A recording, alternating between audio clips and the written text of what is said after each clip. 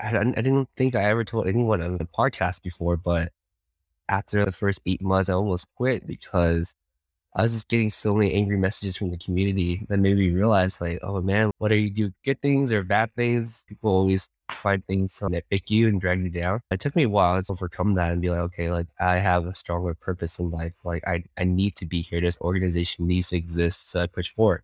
But then just being in a position where it's like you're facing the full Asian diaspora and the generational trauma and the hatred and the Yeah. competitiveness, it's really hard to like face it full on against 80,000 people.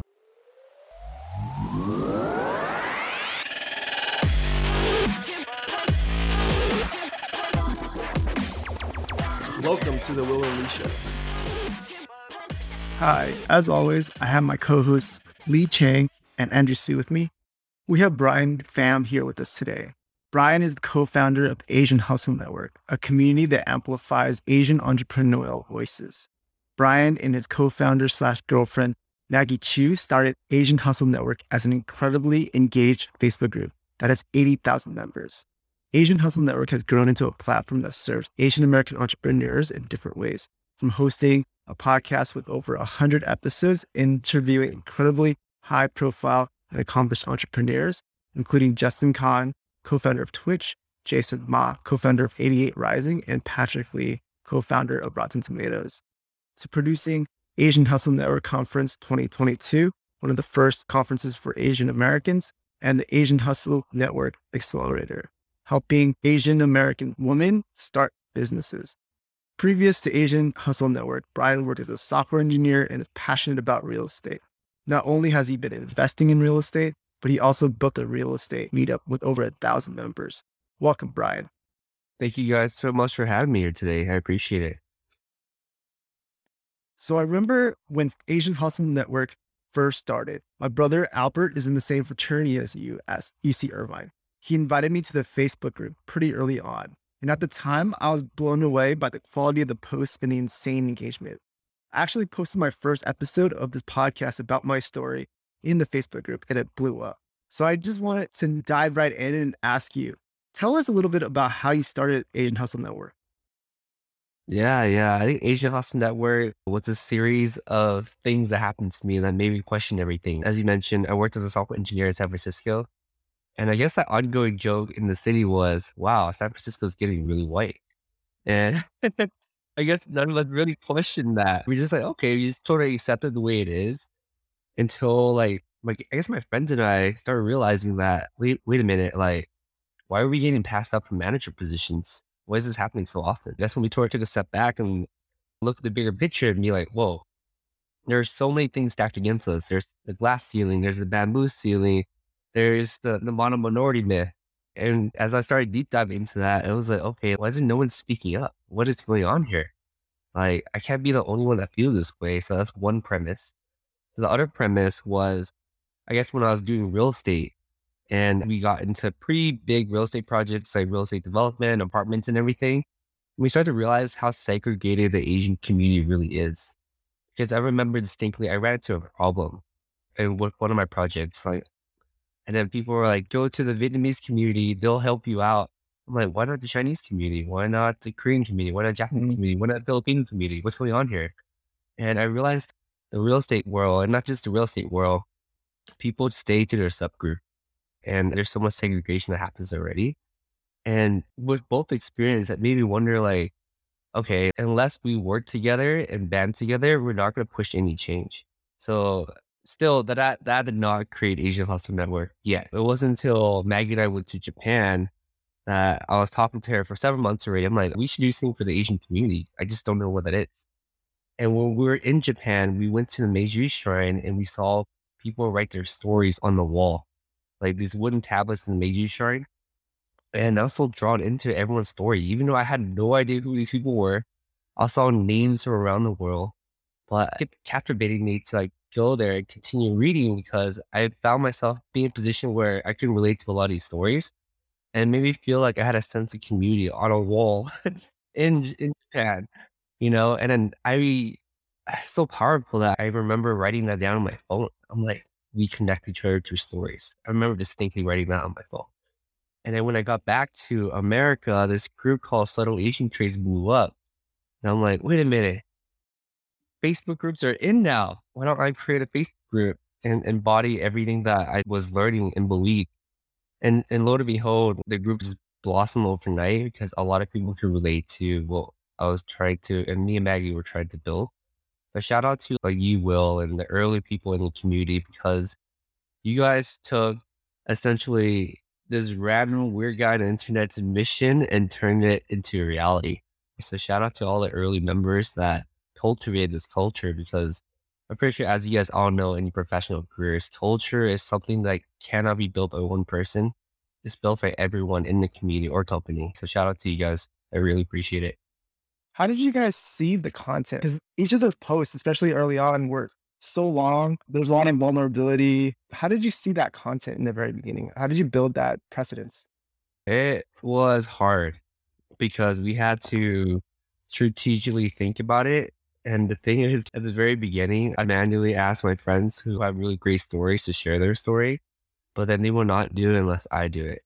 And I still don't know how people today share their story in the community because I remember I shared my story to like 50 people. And I remember uh, checking it every single 5 minutes because I was so paranoid because I'm like, oh my God, people will read my story. And now it's like over 80,000 people still sharing their story. And shout out to the new members because that's so nerve-wracking. I have no idea how you guys do it. Yeah, this is a very quality post. I'd imagine because you have 80,000 members, or even in the beginning, when people didn't really know what to post, you probably have a lot of content that you have to moderate. How do you moderate that content and make sure the posts are high quality? Yeah, so it's not just on me, it falls on my team as well. So we have an idea of the criteria that we're looking for. Typically, we tend to look for posts that offer quality value, a story that is relatable for us to connect with, and offering key points and really embodying the value that we have, which is give first before you take. And if the post sort of embodies those three values, we typically let it through. As you know, with any large Facebook group or any Facebook group or anything in general, a lot of people resort to promotion. And that's not what we're trying to look for. We're still trying to maintain the integrity and quality of the group. So we try to go for those three criteria. One thing I've learned over the last 10 years is that nothing is by accident, right? Anything that goes viral or anything that blows up, there's a lot of work behind it. And so in order to get to 80,000 members, you had to build your audience. And a lot of that probably was very strategic or a lot of it was hard work. Can you tell us a little bit about how you built that distribution to build up your audience and community? Yeah, I'm pretty sure you guys know already. The biggest thing is consistency. You have to consistently put forth the best effort every day in order to see any sort of result. But the hardest part for us is maintaining our team because in their first year, we were largely bootstrapped. And again, we're just tying people together through this mission that we had. So that was really difficult. And I guess, yeah, all the hard work, we have to tie everything back to why we're doing this. Because a lot of it is very unsung work where you get the first to get credit for helping the community, but also the first to get blamed. And then after, I didn't think I ever told anyone on the podcast before, but after the first 8 months, I almost quit because I was just getting so many angry messages from the community that made me realize like, oh man, whether you do good things or bad things, people always find things to nitpick you and drag you down. It took me a while to overcome that and be like, okay, like I have a stronger purpose in life. Like I need to be here. This organization needs to exist. So I push forward. But then just be in a position where it's like you're facing the full Asian diaspora and the generational trauma and the hatred and the competitiveness. It's really hard to like face it full on against 80,000 people. But yeah, a lot of it just fits back into our mission and what we're trying to build and what we're trying to do and staying consistent with that and always putting our best intentions forward is really important. I'd imagine that you were doing this for free for a long period of time. And you probably had a lot of friends that were also doing for free that you recruited. And I'm curious in terms of what type of message were you getting and how were you feeling at that time when kind of like stuff was rough for you? Yeah, I mean, oh man, this is a pretty good question, you know? I never really talked about or even processed what I was feeling. So let's take a moment, take a step back, so process that right now. Oh man, Yeah, I mean, it's a big load to take, right? Because like, yeah, there's so many people with a lot of different, I mean, in the community, there's like a lot of different needs and wants, and yeah, it's really different. And you're doing a lot of all this work for free. And I'd yeah. imagine you haven't really found a business model at that time yet. And so, yeah, then it must have been really tough.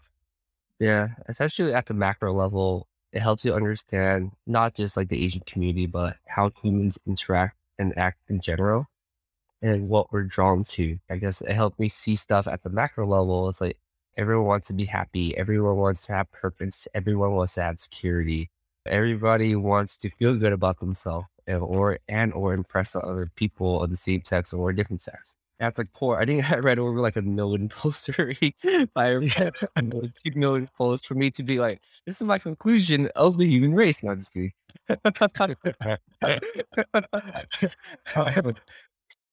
Yeah, I guess like some of the posts were really mean. They were just like questioning everything that we do. It's like, why do you guys even exist? Like, we already get along, or like, it's like you guys favor one group over the other. It's almost like very elementary playground stuff, you know? And to you taking a step back and think about it, you're like, man, like essentially adults are just older kids with the same problems. For sure. Yeah, and you start thinking it that way. What really got me through again, it was like, oh man, it's the other side of the spectrum, right? Because as human beings, we tend to focus on the negative things a lot, and sometimes that outweighs the positive. I guess the positive things are like people encouraging me, sending me really positive messages, but more importantly, people who had depression, people who had mental health illness, or people even contemplating suicide that reach out to me and be like, hey, thank you so much for creating this community. Like, I felt really lonely to the point where, you know, a lot of bad things could happen. And seeing those type of posts is like, oh man, like I need to continue doing this because these are people who are brave enough to tell me these things. What about the people who are not brave? You know? And that part really got me pushing forward through the darkest times because as you mentioned, I wasn't egotistic going in any single way. But I, I was like, man, like it was making pretty good salary as software engineer, like real estate development and whatnot. And I gave it all up. I quit everything so I could focus on the Asian Hustle Network. And I just remember like it was incredibly difficult, like the first 8, 9 months, not paying myself a single dime, watching my savings dwindle while reading negative comments about my character. It was like, this is the worst. Yeah. That's rough. Oh, yeah, but I mean, these positive messages and knowing that this organization is not like a normal company, we're mission driven was pushing me forward. And as you guys know, it's like when you want to work from so hard, the universe sort of just helps you out, right? Yeah. And I found like 90% of my investors through like LinkedIn that just DM me randomly. They're just like, hey, I love your mission. Can I invest? I'm like, what does that even mean? What do you want to invest in? We have no product.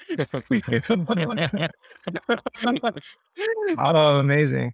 And then I started formulating a business plan, business model that worked, and started implementing, started hiring the right team around that vision. And now it's like, okay, like we're actually making like more hires. Like we're hiring 3 or 4 more people. We have enough staff to help us with the conference in Las Vegas, which is like pretty insane, you know. But it really stems from like if you don't quit long enough, the light is at the end of the tunnel. You know? Yeah. And keep your head up and keep moving forward.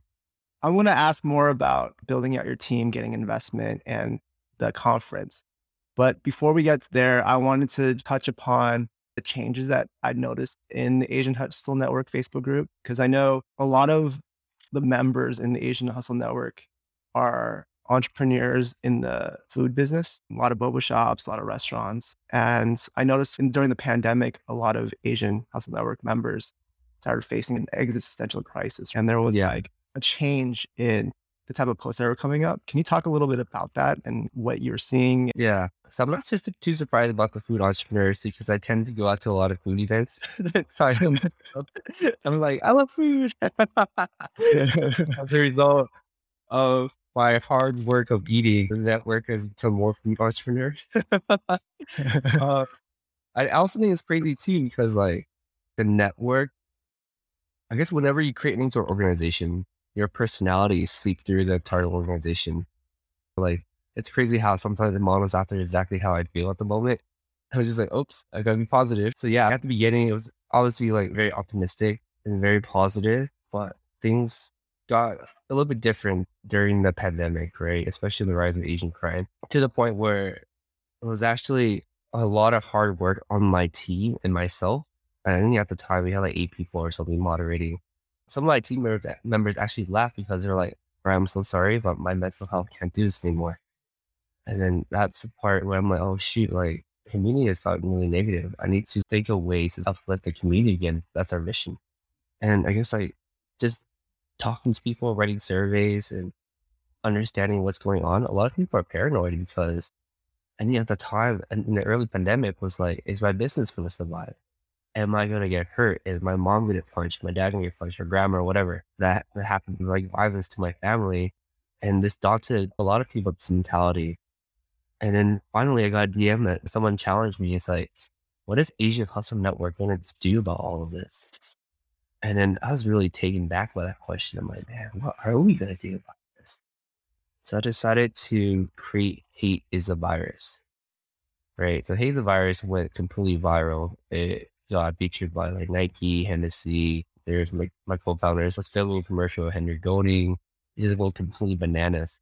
And it ended up raising like over $1 million, right? So we actually use these funds to like support like the elderly. We also raise money Asian Hustle Network as well to support like Chinatown Patrol. Because we tried to address all the needs of our community.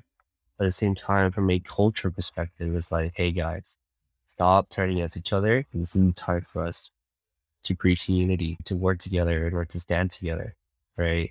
And this is the part where we supported a lot of new grassroots organizations, stand with Asian Americans. This is the part we put away our competition side. And we were never competitive to begin with, but this is the part where we just really had to put our thoughts into action and really push forward. And eventually over time, it's like, we saw like the quality of posts started to increase again because we've been addressing these needs for the community. We're offering out money, we're offering out grants. This is crazy because I think the crazy part during that time is that we weren't generating any revenue or we're still giving away money. It's like, it's so interesting. So that kind of got me a feel for how it is to raise money for a purpose. And that's led me down the path of like, okay, like, how does the SAFE work? What does convertible know? What is a disc know? Can we possibly go for a Series A? Like, what is going on here? And the answer when you're building on top of community is yes. With a community, it's like, you could be anything, but the problem is you could also be anything. Whereas like most people start out with a single problem and a single product and they know the target market. You start with a community that believes in your vision and you don't have a single product or a single target audience. And that is a big red flag for any venture people to look at. Yeah. And pitching the idea around that and raising money, finally refining ourselves even more. It's like, okay, like we can be a company and we can be venture backed. You guys have raised money from venture investors and you guys are building a company around this community. That is right. Wow. That's amazing. That's great. What pitch did you settle on now? And I'm not saying it needs to be a pitch, but because I think we, the podcast, talk about just how we can, or of the community we're building, how we can help. And so I think we've run into the same like amorphous problem. So yeah, what did you land on? And I'm sure it's evolving. Yeah. So we actually landed on like our directory / marketplace. And what we really pitched was like being an early stage Amazon, because that is sort of true because a lot of people in the community actually have products and services to sell. And that has been the staple that we've been raising on is those two cores. But on top of that, we also pitched that we are really heavily into events. So we had 3 pillars. And the path that we're actually heading towards right now is we're also in the process of building like an Asian Netflix. right? The reason why I say that is because a lot of creatives are in our community that constantly reach out to me, and we realize one problem over and over. There's a lot of Asian talent out there that are being overlooked for the same reasons why I started Asian Hustle Network. It's because we're never really seen as dominant or leader or whatever it is, right? So I think one of the propositions that we finally came up with was like, okay, how do we showcase our talent in a better way, but now actually fulfill our mission of connecting the East and West, right? How do we sign in like these movies that we love as a kid into a platform that only focuses on Asian content, right? How do we still promote the newer talent in our community without them having being blocked by YouTube algorithms or Instagram algorithms or whatever algorithm, right? How do we provide a talent for a new portal of people to exist? How do we secure the funding for them? How do we do the distribution for them? And that finally led us down the path of like, okay, we should be an Asian Netflix. What an Asian Netflix eventually is that we want to be able to control our own production, to control our own narrative. We want to tell the stories through the lens of the people in our community of what we see and feel. And we feel like this resonates with our mission and our core mission a lot more. So we've been pivoting towards that avenue and raising money for it. Wow. So that sounds extremely ambitious. And one question I had in terms of how you're looking at distribution or even just platforms that, now that you guys have such a huge community on Facebook, how are you thinking about potentially expanding off Facebook? Or, are there different initiatives on that front? Yeah, we started expanding out of Facebook already. We realized that it's never wise to build on top of anyone's platform. We're trying to move the traffic back to our website slowly but surely, but we also been growing pretty rapidly on Instagram, on TikTok, and really target the niche audience on each platform. Like we produce content that resonates with Gen Zers on TikTok. We produce content that are more news related, and on Instagram, so it's more relatable to millennials, right? We understand that Facebook isn't the only platform, but at the same time, all these things act as funnels for our eventual Asian Netflix on our website. That's what we want. Yeah, I've noticed you guys create a lot of content, including the Instagram, including the TikTok. But the one I'm really interested in is the podcast. And the reason why is because one of my goals when I first started out was like, I want to do 100 episodes. It's because consistency is something that I have a hard time with. And so I saw that you guys hit 100 episodes and I was just really impressed because I know how hard it takes. I've listened to a bunch of your interviews. I think Maggie is an incredible interviewer. My favorite episode is Chris Doe's interview about content creation. Like he's incredibly compelling. And so I have a ton of questions about your process because I just want to learn from you because you're the master. And so first thing is like, how did you get started with the podcast? So I actually had a real estate podcast for Asian Hustle Network. Oh, wow. And that's when I made all my mistakes. I stuttered, I didn't edit correctly, I offended a lot of people, asking the wrong questions. Luckily, real estate people are a lot more forgiving than the Asian community. Yeah, so I actually got like a head start. I didn't produce like 80 episodes or something. Oh, wow. And that really got me into the process of like, how do I create a system of processes that we target certain values of each podcast? And like, that actually got me really brave reaching out to like people who like built a Salesforce tower in San Francisco on the podcast, who had done some pretty gnarly things. And I'm like, wait a minute, if I could do this with other people in other communities, why can't I bring this back to the Asian community?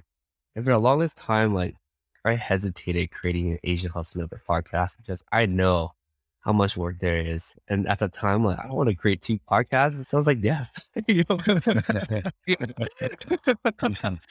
But like, we eventually ran surveys and people were like, hey, I want to listen to more Asian entrepreneur voices. And then it convinced me. The hardest part was actually dropping one of their podcasts. I focused on this podcast. It was so like gut wrenching. Like, oh, I'm dropping what a baby for this baby. What if it doesn't do well? Or what if people don't like it? All these things. But yeah. So let's quickly talk through the system and process of the podcast real quick. Yeah. Tell us about your prep process. Tell us about the entire process for you. Yeah. So we have, as you guys know, we have a team of about 12 people right now. And the thing is, we have a funnel checklist on Excel of people that catches our eye. And we're also extremely mindful of like what Asian they are. Like, are you South Asians? Are you Southeast Asian? Are you East Asian? And break that down. And we try to make sure rotation in their selection process that is pretty even throughout the Asian diaspora because we are an Asian hustle network community that embodies also to Asian background, right? So that part was probably the most difficult. It was like, as you guys understand, it's like a lot of people who qualify for what we're trying to look for are normally East Asian men.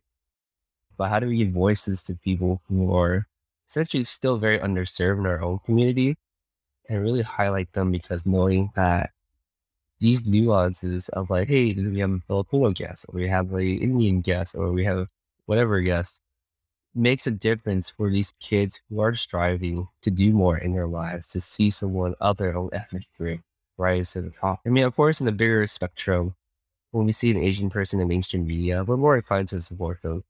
But as like in the Asian podcast, like we now have to focus on the nuances. So we want to make sure. So season 1 was definitely more of like, how can we get like the more established people to be in the podcast? And we haven't formally announced this yet, but our season 2 is coming out. And our season 2 is more focused on activists. They're more focused on community organizers, more focused on politicians, because these people are making a huge difference for everyone in the community. So we have a general focus on what we want to focus on. But in terms of like the reporting and editing process, we do everything on Zoom, we do everything virtual, kind of similar to how you guys do things on Zencastr. But we also have a production team in the Philippines. So I learned that editing everything from my real estate podcast by myself burned me out like crazy. I was like, oh my God, I had to produce an episode every single week.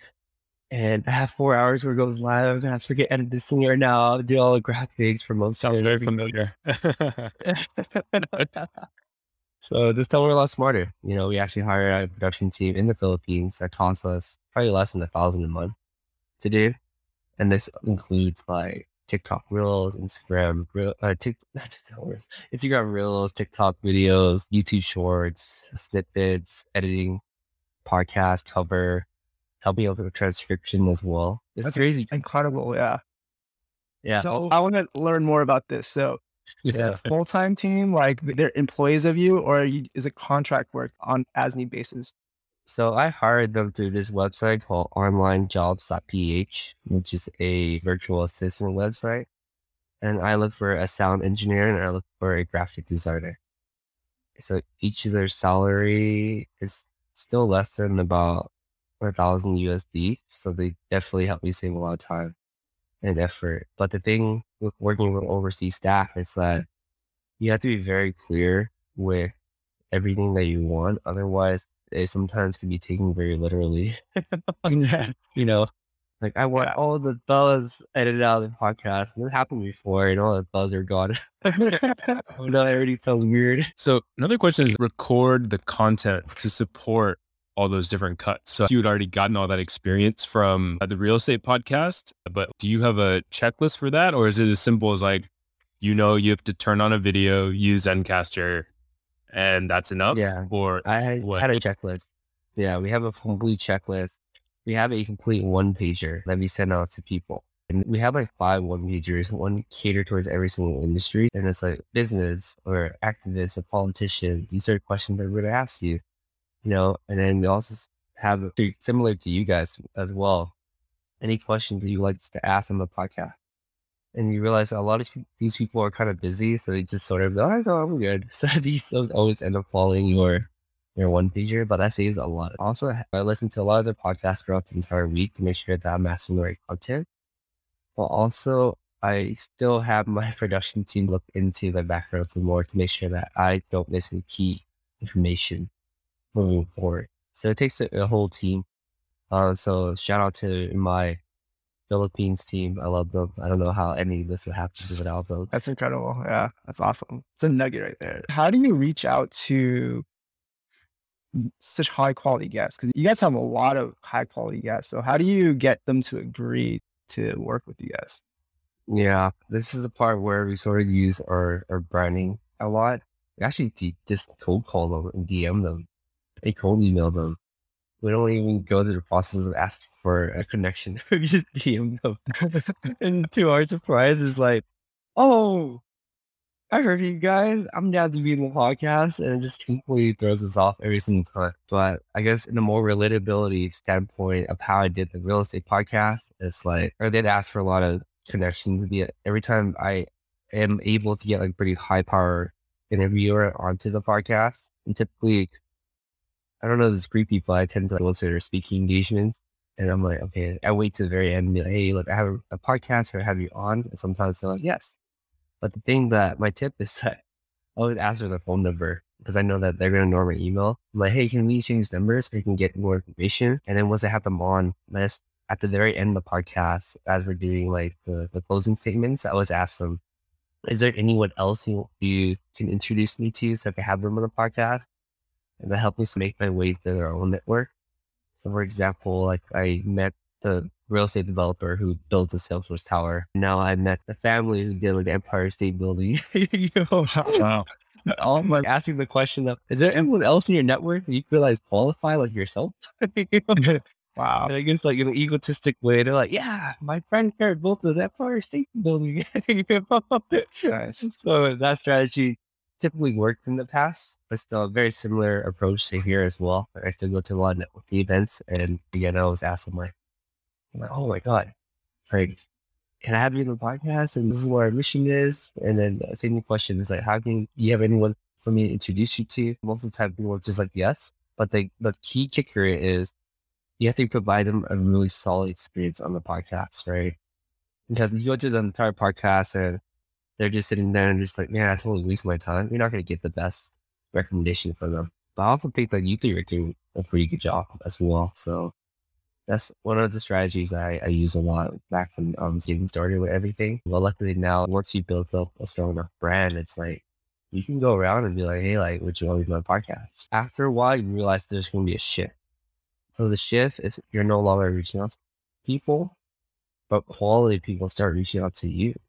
Celebrities that you looked up to are like, hey, I may be on your podcast. And you're just like, this is crazy. That's like the brand recognition, but it takes a long time. It takes like 2 years, 3 years to build up that reputation. But once you have it, you stop doing outreach and then people come see you now. You talk to a ton of high achieving, accomplished Asian Americans, right? And even in real estate, whether it's on the podcast or just through your network now that you're meeting people and you build your brand. What's it like to be connected with all these people, learning about their stories and learning about their experiences? What have you learned or taken away from talking to these people? I learned a lot of things. Again, I think I mentioned this earlier, that a lot of people just didn't give up. It's all about persistence. But at the end of the day, whether we look up to them or not, they're just human and they want the same things that we do. And we may look at their professional videos and be like, man, like this person must know it all and they know everything. But as you dive deeper into their story, people are always driven by the same things: happiness, insecurity, self-worth, all these things. And then that's what I realized about them is that they're just like us. And the other thing I realized about success is that sometimes it happens randomly. It's just a matter of pursuing your passion and goals, and suddenly it catches fire and more people are being drawn to what you do. So I also learned that success, although we want to believe that it's a repeatable formula, it's not. It's really not. I talked to a lot of founders already, real estate, whatever people, and when they went on their second, third, fourth, fifth venture, it never succeeded again. And that just shows you that, you know, you have to pursue, there's a lot of factors. It's luck, market timing, your personality, your team fit, a lot of things in order to make a person successful. But the overlying goal is that we all want the same things. We're all human. And it's about pursuing things you love that never feels like work. And eventually, if you keep pursuing it long enough and keep hustling at the idea, something is going to happen. And that's like the key ingredient of these successful people that made it big. Because once you make it big and you're like, oh, I know it all, I can do it all, but you're still missing all these ingredients, that extra hustle that makes you successful. That's like the key difference of people who make it. It's also like the people who just have the courage to continue doing it and worry on the naysayers and continue iterating their idea. Because I know passion is thrown around a lot, but it takes a lot more passion and work than anyone ever thinks, right? To wake up every day and be like, I have no financial security, but I'm grabbing for shit. Yeah. Or feeling the magnitude of every single decision that you make. You know, hey, can you withstand that? Do you have the mental toughness for that? Do you have the supporting team for that? Do you have supporting family members for that? It's a lot of different factors, right? Because and now that I'm talking to people who are not entrepreneur based, I found that another common thing is you have to be in the right. It's hard. I can't believe I'm saying this, but you have to be in the right upbringing environment where you have to be prepped in advance to be like, you can do this. You are destined for great things. Because a lot of it is a mindset. Because when you're going through all the hard stuff, I can do this. I'm awesome. Oh, you know, I can be an entrepreneur because it's a very lonely process. I guess you guys know already. And you have to have that internal affirmation, self-belief that Florida wasn't great into your almost all your life by your upbringing, your environment, or even your school. If going to like a really good school, it helps you believe that you can do great things, and that goes a long way. Can you speak more to that, Brian? Like you talked about the randomness of success, but through all the interviews that you've done and all the people that you spoke to, what are some other common traits or themes that you've seen amongst all the people that you've talked to? I know this isn't a strong criteria, but just having parents that are extremely supportive of what you're trying to do, it makes all the difference. Because you can imagine like going to the entrepreneurial process and having your parents like, go back to your job, blah, blah, blah. You know, go back to your job. But just having those parents and supporting people or supporting everything around you to make things happen, whether that be your friends or family, your girlfriend, your significant other, partner, it makes all the difference in the world. And I think you inadvertently just described what made you and the Asian Hustle Network successful. But what do you think are some traits you have that have given you the ability to get to the point that you are now? I am blindly optimistic about everything. And I truly believe that with me, my ignorance is a bliss. I tend to throw out random ideas. I'm like, this tends to be a really good idea without thinking about what crazy amount of work it takes to turn that into a reality. And I guess like my blind enthusiasm, optimisticness motivates the team to make things happen. And I guess for the longest time, like, I didn't know that is a good quality to have. But talking to my advisors and investors and whatnot, they're like, having a visionary in the team makes all the difference. Having someone that blindly says, we can do it, sort of tears down the barrier for something that's never been done before. And I guess I inadvertently have that quality for good or for bad, that my team always like, here we go again with a crazy idea. And next thing we know, we're like about to release it. We're just like, how the heck just happened, you know? Because I remember in like the second or third month of creating Asian Hustle Network, I'm like, we should have an annual conference in Vegas one day. And now we just released that, hey, we're having a conference in Vegas next year. Talk to us more about the Asian Hustle Network conference in Vegas. Yeah. So the conference is going to be focused on Asian boldness. So no, this is not Asian excellence, because we try to break out of the Asian minority model. And the idea behind this network is obviously surrounding yourself with the theme of being uplifting each other. But having the first Asian professional conference out there in a long time, it's a true honor, but also really scary, because when we came up with the idea, it was like, okay, I'm pretty sure there's other Asian professional conference out there. We looked it up and we're like, oh my God, it's crazy. We're the first one. What the hell?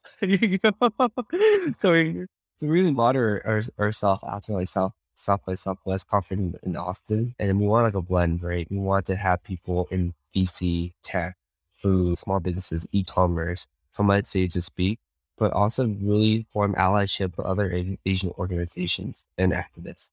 So I'm very mindful, and I have talked to organizations in the disability community, in the adoptee community. These communities are typically overlooked by a lot of people.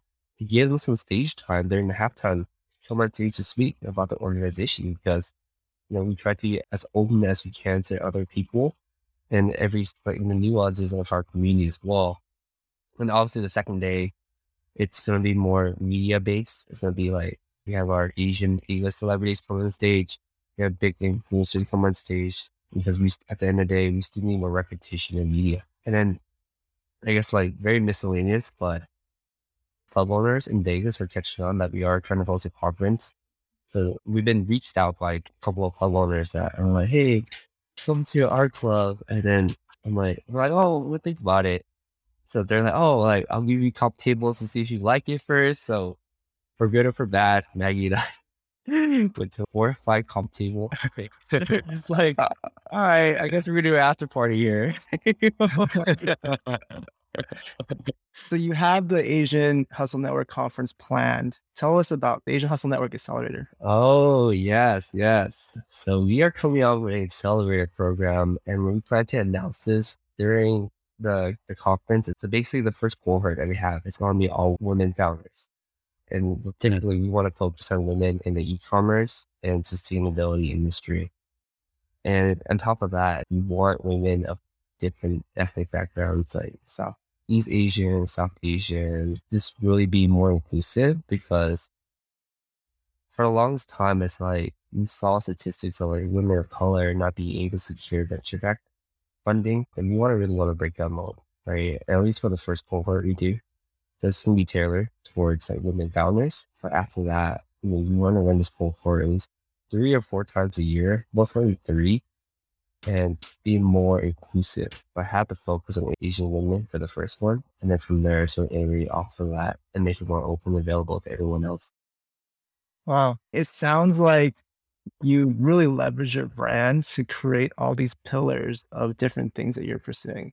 And not only that, but you're very mindful in terms of who the underserved markets are and trying to uplift them. You're not just focused on the East Asian men that already have been accomplished something. I mean, that's really inspiring. Can you tell us more about your vision for Asian Hustle Network? Yeah. So my vision is that I want us to be an ecosystem one day that supports each other, uplifts each other, and helps each other tear down all the gatekeeping and whatnot work. So I guess like the bigger vision is like we can create our own talent, push our talent all the way up, open any sort of gates of connection we might need, and really help people realize that this is true abundance when we all work together. We're not in competition with each other. This is when like we set aside our differences, focus on things that we have in common. Which the great thing about the Asian community is that very community based at heart. Right. I think we've shown that during the pandemic, where it's like we're very adherent to like wear masks or vaccinated or whatever. Like just really focusing on the good thing the Asian community is that we're hardworking, we're talented, but we still have a lot to unlearn to do in terms of generational trauma and unlearning some of the stuff that we're taught to each other or from each other. And just the grand vision is like we have a conference to highlight Asian talent to inspire the new generation. And now we have the accelerator, funding, venture fund, whatever, to support people who are pursuing their passionate ideas, having a network to provide mentorship to the new generation, having those people rise back to the top, to go back to our conference and now get back to the new generation, create that ecosystem right there. At the same time, it's like helping people who are in the entertainment space break through, and essentially our Asian Netflix model. Now we have the medium to do it. We have the community to do it. It's like if we have Asian members go to like Hollywood and they're getting rejected by Netflix or whatever, or Hulu, they can turn to us and support them. But at the same time, it's like being very anti-elitist and opening up our gates to everyone is very important to me. Because I feel like throughout my entire life, I am very much an underdog. I mean, just being in the venture space, you're dealing with a lot of Ivy League people. I went to UC and seeing that a lot of things that happen to me is through pure hustle and pure luck as well. It's like I'm pretty fortunate to be in this position, but a lot of people are not. So how do I continue opening the gate for people who I consider way more talented than I am, that should be doing bigger things in their life, that are not given the same opportunity? And I want to be the one that helps people get through and get to the next level and pursue whatever passion they have. Because I believe that's for the greater good of the future of our community. You mentioned generational trauma a good amount of times in this podcast. And you've obviously spent a lot of time working on yourself and opened up your world and understood how the world works, understand how money works. I know that you grew up in San Gabriel, Los Angeles, in a very modest neighborhood. A lot of your neighbors were from immigrants from different countries. Your parents grew up in Vietnam. Even though you grew up in the US, you're even put in ESL classes. So can you tell us a little bit about your... Can you tell us a little bit about your childhood growing up and how you were able to learn more about the world? Yeah, man, I don't know where to start. So I grew up with a pretty humble upbringing. I think at the time I had like 5 siblings in 1 bedroom for a 2-bedroom house. That's 600 square foot. And we saw this as a normal way of life. We never really questioned anything. And I guess over the longest time, I was always wondering why my mom would never allow me to sleep over at other kids' house or let other kids visit our house, because she's trying to protect us and how poor we were. Like, really thinking about things. Our weekends were spent like at yard sales or at thrift shops. And this is our idea of fun. It's like, oh, I got a new stuffed animal at a yard sale. You know? Or I got jeans or something at a yard sale. And this is completely normal. I never really questioned any of it. It wasn't until like I started doing speech and debate back in high school that I started competing against like kids from like very affluent high schools, affluent neighborhoods. And I got the opportunity. This time I was a teenager. Parents probably have a little control of what I choose to do. So I'm like, okay, like, what if they're asking me to come over after school to hang out with them? All right, I come over after school. Come over, it's like a rude awakening. I'm like, wow, you have 2 cars and you have your own bedroom? Huh? I never realized I was so sheltered. Yeah. Hindsight 2020, where we are in life right now, we're at the families I visited when I was like in high school. And that really blew my mind. I was more interested in talking to the parents than my friends, which is pretty sad. Because I'm just like, wait a minute, like, blah, blah, Mr. or Mrs. You have 2 cars? One for work and one for fun? Like, how most of them have 1 car? Like, that doesn't make any sense to me. Like, what do you do? And they would be like, oh yeah, like I do investing. Like, and I was taught all my life that investing was gambling by my parents, but they're just like, oh, like you put money into Totally. it's gonna lose money. And that really got to me. I'm like, wait a minute, am I thinking things wrong? Like, I thought I was supposed to get straight A's and be a doctor or something, like my mom always preached to me all the time when I was a kid, you know? And then talking to them, it's like, wow, there's an alternative to life. And that's what I mean by like generational trauma and everything. Because a lot of our parents and grandparents came from a place of war and poverty and scarcity. And then to them, it's like, I had to get secured this food if I know my family's going to die. And if I take this food, some other family will die. And that's like the mentality that we've been adopted, or some of us sort of adopted this mentality with the way that we run our lives and business right now, even though we're in a better place with absolutely more abundance. That's what I mean by the word generational trauma, because I face it myself as I generational scarcity. My mom always told me growing up, it's like, not all of us can succeed. We're all predestined to do things. Like, you have to get straight A, you have to get that slot in this school, otherwise it's a 0-sum game. And I guess it never sat well with me because I just at heart, I'm always been very open to people. I just remember distinctly when I was a junior in high school, I started driving like this really old car already, and I saw like this person that walked across the street and tripped and fell. And I immediately pulled up my car to the side, got off the car, and like helped the person walk across the street. And I came home, I was expecting like my parents to like, oh, that's a creep. And they're like, why'd you touch him? He goes sue you if they blah, blah, you know. There's like a Asian word for it, is that you try to do good, you help people, and you get screwed. They're just telling me that don't help people, like you're gonna bring more harm to yourself. They can sue you, can blame you, whatnot. I'm like, what the hell is going on? I'm so confused. But going back to the parent story of visiting people's houses, I really got me into the world, like how maybe I don't know how money works.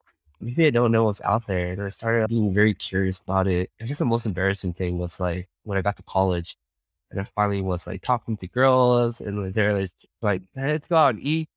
And I'm like, dude, all my life, like I never ate out. Like, I got so nervous of ordering food at Denny's. You know, I don't. I was the waiter asked me, what do you want to order? I'm like, this is like the best restaurant I've ever been to in my life. I don't know how to order. And that's literally my first 2, 3 years in college. And I know Albert, your brother, will still clowns me and that. I'm like, well, you're such a weird person in college, you know? Like, 'cause I was learning social skills. I don't have any of it. So my upbringing was extreme, like low income, poverty, and everything that it gave me fascinating about money. And then when I also had the opportunity to like work, finally understand stock investing and reading all these books and got into real estate development, that's when I'm like, wow, this is a true abundance. And I think to myself, if someone like me can do something like this, where is someone who's more talented than me is now having the opportunity to? And I started looking back to people that I grew up with. I'm just like, this person would consistently kick my ass back in school and get straight A's. Like, why are they still working? Like, not to say anything bad, but like, why are they still working in their respective careers? You know, as a relatively entry level person, and they're so talented. And it all comes down to like mindset and meeting the right people at the right time. But a lot of us back at home still refuse to move away from home because it's so safe, but because I have the I guess like the accident of making new friends and being speech and debate. And I haven't said, wait a minute, there's more. And it got me curious. I finally moved out of my own state from that. That's when I met a lot more different people.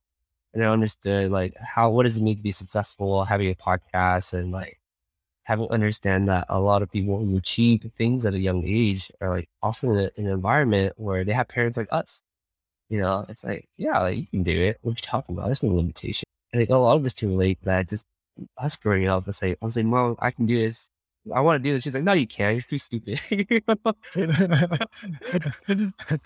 kind of holds you back for the longest time. Well, you have to unlearn all of that slowly to realize, hey, why not me? You start answering the question, why not me? Why can't I do it? And you start doing things, you know? What else have you unlearned, and what mindset do you try and keep? I try to unlearn a lot of things about money and stigma and what it means to be in abundance. I was one of those kids that was taught like money is the root of all evil. You have too much of it and you're evil. I had to unlearn that. I learned that money is not just a tool to make the world a better place. Money is a way to enable other people. And I learned that money really shows us who we are as people. We're at the core of who we are. So I had to unlearn all that stuff. I guess my mentality now, I always want to have the beginner's mindset. Everything that I do, no matter how much I think I know about something, I will always take a step back to learn and listen to other people. There's some times where I'm just like, why did I listen to that? But most of the time it's like, oh, like, I didn't realize that from that perspective, because your foundation can always seem much stronger if you take a step back and put aside your ego. There's always that one line that just changes your perspective on anything that you do. And I always have the beginner's mindset of approaching people, learning, being humble, listen to people's story. But at the same time, understand that whatever we choose to do, consistency is the key to victory, right? It's about taking the right precautions to form the right foundation. So then you're building on top of something really strong, and knowing that if you continuously work at this every single day, and no matter how small it is, it could be one action, it could be 5 minutes, it could be an hour, it could be many hours. As long as you continue working it every day, you're going to produce this momentum that pushes you forward. So eventually you're just like, wow, like, I'm actually doing and evolving into the person that I always wanted to be. And I feel like that's most important. I wanted to let you know that what you're doing is incredibly impressive. I love your vision and what you've done so far. I wish I had this when I was younger, like 10 years ago, when I was trying to figure out the world, and young people seeing a lot of examples for themselves and seeing that they can do what these people have done, I think is incredible. I love how ambitious you are too, and everything that you're trying to do. How can people find you, the Asian Hustle Network?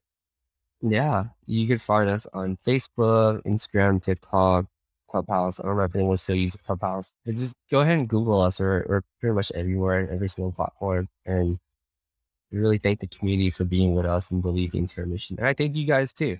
You know, I think that you three are such powerhouses on this podcast. You're being extremely humble. I have read out all your bios, by the way. And I'm just like, you guys are extremely impressive and really happy to be in this podcast today. If we went to the conference in 2022, where do we get tickets? Oh, yes. You can find tickets on our website.